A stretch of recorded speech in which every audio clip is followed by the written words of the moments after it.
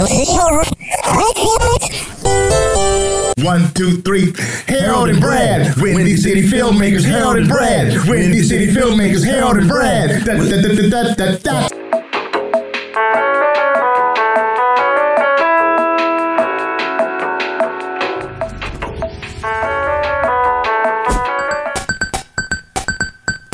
All right, here we go. 3, 2, 1. What's going on, y'all? Brad Stevens here for another edition of the Harold and Brad Windy City Filmmakers podcast. HD, what's going on, my friend? What's up, B? Yeah, we have a very special guest in the house. The super talented Michael Govier is in the house. What's going on, my friend? Hey, how you doing, guys? So happy to be here. Hey, glad to have you. Yeah, so the first question we always ask is a two-parter, and it's what's your connection to Chicago, and what kind of art do you create? Okay, I love Chicago. Always been a fan. The moment I graduated college, I went to Chicago to do theater, and I came there in about 2000, and I was there until 2012. So yeah, I guess a solid 12 years living in Chicago, just kind of grinding it out, doing theater, doing commercials, doing some, short films and things like that. So that was kind of like what I was doing and what I was creating there. Then I wrote a lot. Nice. I was always writing like plays and then, putting them up in all the different storefronts around Chicago.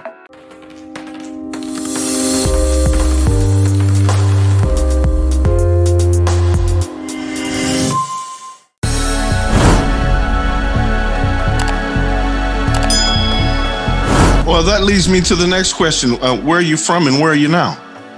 I grew up in Northern California on the border of California and Oregon. Then I moved to Oregon and lived in the Pacific Northwest for a while. Currently, I'm living in Los Angeles. So you had this amazing film on Netflix, If Anything Happens, I Love You. Like I usually ask people, what inspired you to help create the film? And with this topic, everybody knows, it's just such an issue, especially in America. Why was this film so important for you to make? I think the catalyst in the beginning of the film was all about a discussion about grief. Right. And I think it was just to talk about grief and how grief affects us and how grief is, it's not something that's just gone. It's always there. And it's like different waves of grief always hit you for the rest of your life when you're mourning and lost someone. And then as far as the topic of kind of school shootings or gun violence, school shootings, you and I'm guessing all three of us grew up in a time where we didn't do active shooter drills, right? No. Yeah, I never had that experience. No. Now, everyone coming up below us all has, and that's a normal way of life. And in education is such a wonderful place of safety, at least for me. I loved going to school. I love learning things. I'm still in classes now. And I constantly want that, but to have that threat in your mind of a place that's so sacred was something that I wanted to explore and also show the loss and the grief of the people who are still grieving. And sometimes the news cycle just moves on and they get left behind in a way. And it's kind of sad because it comes another statistic and things can get a little dark where people are kind of say things like, well, how many people? Right. And you're like, whoa, really? That's where we're going to start? It's like one person's too many. Yeah. Like, why are we starting? It's like, oh, this tragedy's not that bad. It's like, no, people are dying. Right. People die. It's like, let's have a little more respect and compassion, and empathy, Yeah. What's so crazy? Because it's like, because you can't become numb to it. But it's like to the point sometimes, like when I remember I came in from rehearsal and there's a certain way that I was looking at MSNBC where they have a blurb on. And you can just tell, was there a shooting? Before my eyes recognized on what was going on, was there another shooting? And there was another shooting. And the way the images were set up, it was just like, and another one that had just happened like a couple weeks earlier.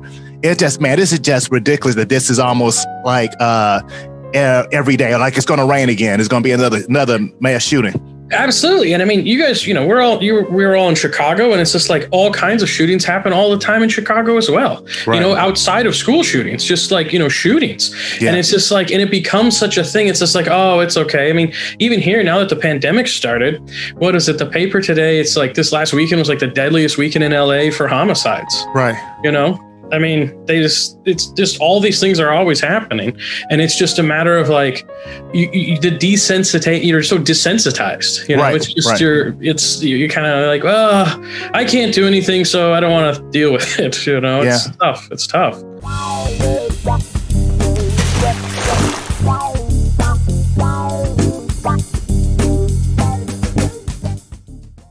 So there was a reason, and we've touched on it, that you decided to tell this story. On a deeper level, why did you tell it personally? If there's anything besides just the fact that it's a good story to tell and people should know about it, is there a deeper level reason for coming up with this? I think as far as like, I have not lost anyone in that fashion. So I haven't had that direct loss, but I know people who have. And also I know, if you think of, greater losses in our lives, I've lost relatives, I've lost other people, and sometimes very quickly.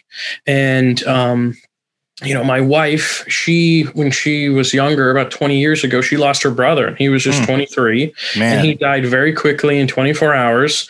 Yeah. And their family never really dealt with that grief. Right. And through the process of this film, we started talking more about her brother Joe and what happened and how he died. And he just had what was it? It was a medical condition, not a medical condition. He got a bacterial virus and it killed him in 24 hours. Man. So it's just like just something attacked his body and he just died. And it was just really dramatic. And, but they never discussed that grief. They never talked about that pain.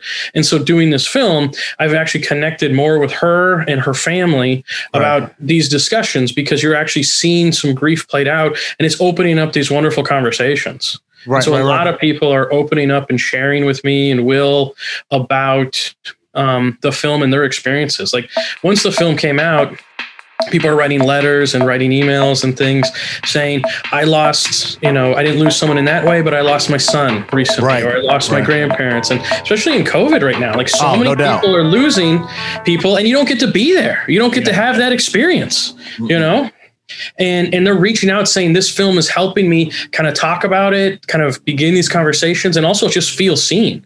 Like you see someone grieving, you feel like that is my grief. That's what I feel it.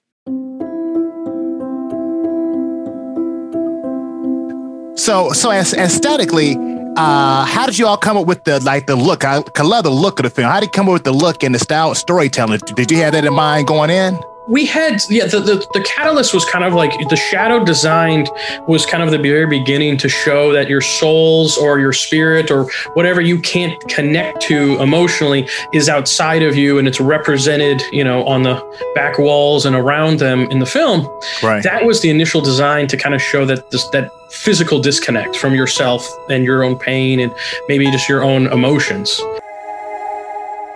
And then from there, we were so lucky. We met Young Renault, who's an amazing animator. She had just graduated from Cal Arts. And we hooked up with her, got her the script. She just fell in love with it. And then we all kind of were on the same page, and we just kept building it out and building it out. And we were making movies, as you guys all know, it's so hard. Right. You just get lucky sometimes. And we got lucky. Like the team fell in place and it was kind of blessed, and we got lucky. But it was just like anything. It's just a grind. You just gotta no doubt. Yeah. Every day, right? You just got to keep doing it.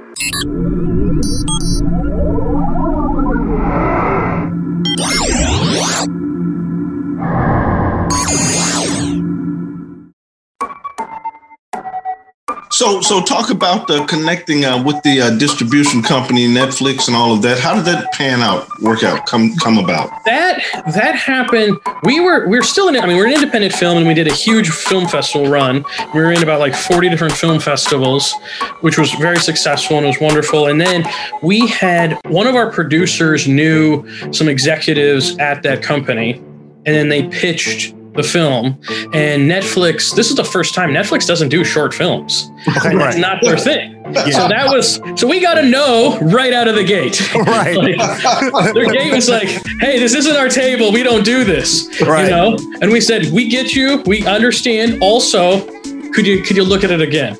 And they then really started to see, it's like, wow, you know, people were saying like, you know, these executives were watching the film and saying, I watched the film last night. I was just crying in my office. Yeah. And they just keep thinking about it. And so then they said, okay, well, how can we do this? How can we make something and get people to watch something that they might not normally watch on this platform?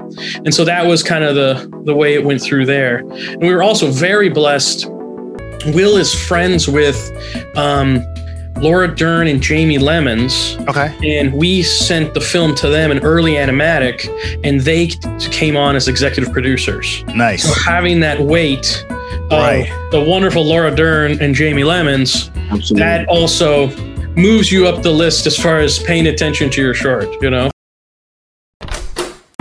It sounds like you might have just opened up a door, you know, with that company. I hope 100%. I hope we did. I love short films. Yeah. And also I love short films because they're allowed, and short animated films allowed to say something. I think short films are harder than features because to actually tell a true beginning, middle, and end, that's not just a chunk of a feature, which is a different thing. That is almost like, those are perfect little films. And I think it's so hard. I've done, tons of films, independents, and a lot of shorts. And I like to think, as the actor, I want to take it from the beginning and go through the end of the film. Right. Through it. So. And you need that because that's going to bring that life to it. You get this little slice, and you have to be so economical with time and storytelling because you can't hang on that shot. You can't hang on that moment. You have to keep moving through it. So, I don't know, what Netflix's plans are, but I do hope maybe this begins a short animation, whole platform, a whole section of their thing, why not? That'd be great. Yeah.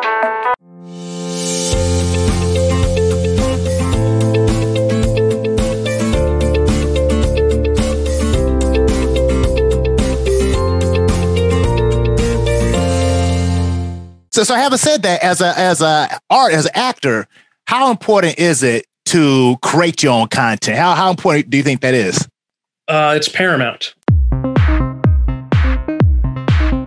Right. Like, it's paramount. It's paramount. It's I think there's, it's easy to get trapped with everyone else telling you have to wait. Right. It's so easy because maybe it's someone ahead of you. It says, just wait your turn, it'll come. And it's like, but in waiting, you're not doing anything. You should be creating your own stuff. And whatever that means to you, if that's writing, it's painting, being creative, doing this, doing these shows, anything you can to keep creating, I think has to happen.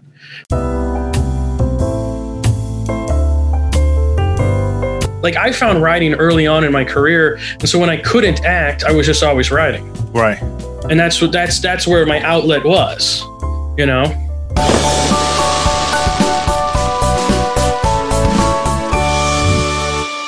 We would just talk to Ron Hanks. He's like, we graduated together. He's out in LA. Right. If I'm going to survive out here, I can't wait for the phone to ring. I can't wait for my agent just to call. I can't wait for that audition just to come in. I've got to pick up the camera. We've got to write, produce, direct, whatever it takes, and make our own stuff. And I think that's so true. You just have so much more control over your career and telling the stories you want to tell, which is, really important.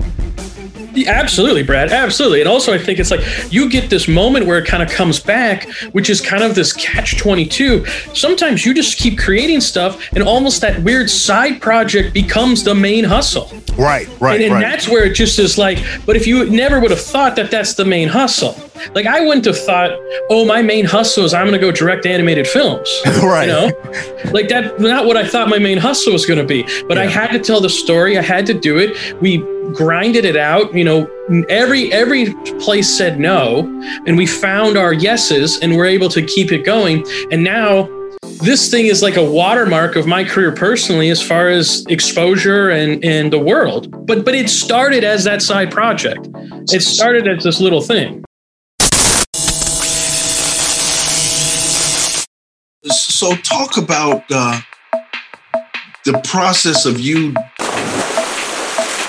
diving in to this side project and making it to be this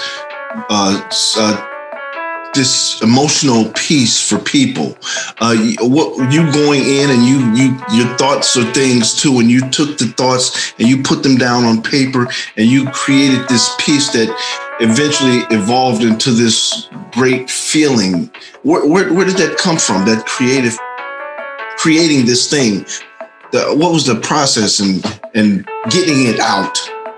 The physical, I think I'm understanding you. The physical process was like, I had originally pitched an idea to Will about this concept of shadows and emotions not connecting. So there was some groundwork, and I had kind of designed, there was this couple and they're going through this turmoil, and this is this thing. And so then that was the initial seed or the kernel of this thought. Then from there, you know, he and I, we go, this is an outstanding idea. I think we can develop, and we kept developing it and figuring out all these other layers and all these other emotions that we wanted to have. And then early on, we decided, you know, we don't want any dialogue. We just want to show it, which is a very challenging thing to do. As screenwriters, like, all we want to do is talk. No doubt. Like, and so it's a challenging thing to peel that out and go, okay, we're actually going to show this story. And it became very hard, because it's like, you have to show, don't tell, but you also don't want to be trite. You don't want to be so on the nose. You don't want to just be leading. So you also have to create the story out that way. And then from there, we knew we wanted to be animated. And then it was like, well, how do we accomplish that? And we were able to, you know, call in favors, meet with people who were more skilled than us and have more experience in that field, who were willing to partner with us and give us confidence. And our producer, Marianne Garger, she believed in us. And she was just like, you know, Will and I had never directed an animated film. Right. And other people said, hey, this is great. We love your ideas, but you guys can't do it. Because you haven't done it before, right? Catch-22. Right, no doubt. You haven't done it, so you don't get to do it. And you're like, but then I'll never get to do the thing that I want to do. Yeah. And she believed in us. She goes, you guys can do this. You see it. You have a clear vision, and you know what you want. Right. She says a lot of people just start and they don't have a clear vision. And we had a clear vision of tone, of feeling, and we were able to execute it. And then by surrounding ourselves with outstanding artists, it elevated it higher than we ever thought. Nice. You know, and everyone plus the film, they just really added more.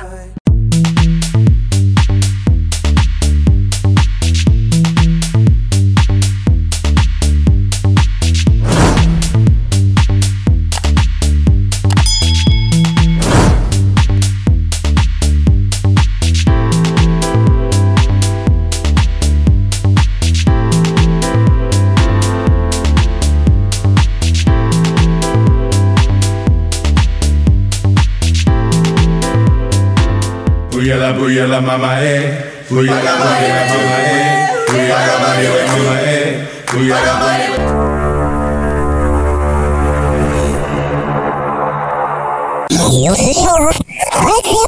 Ooh la la, yeah.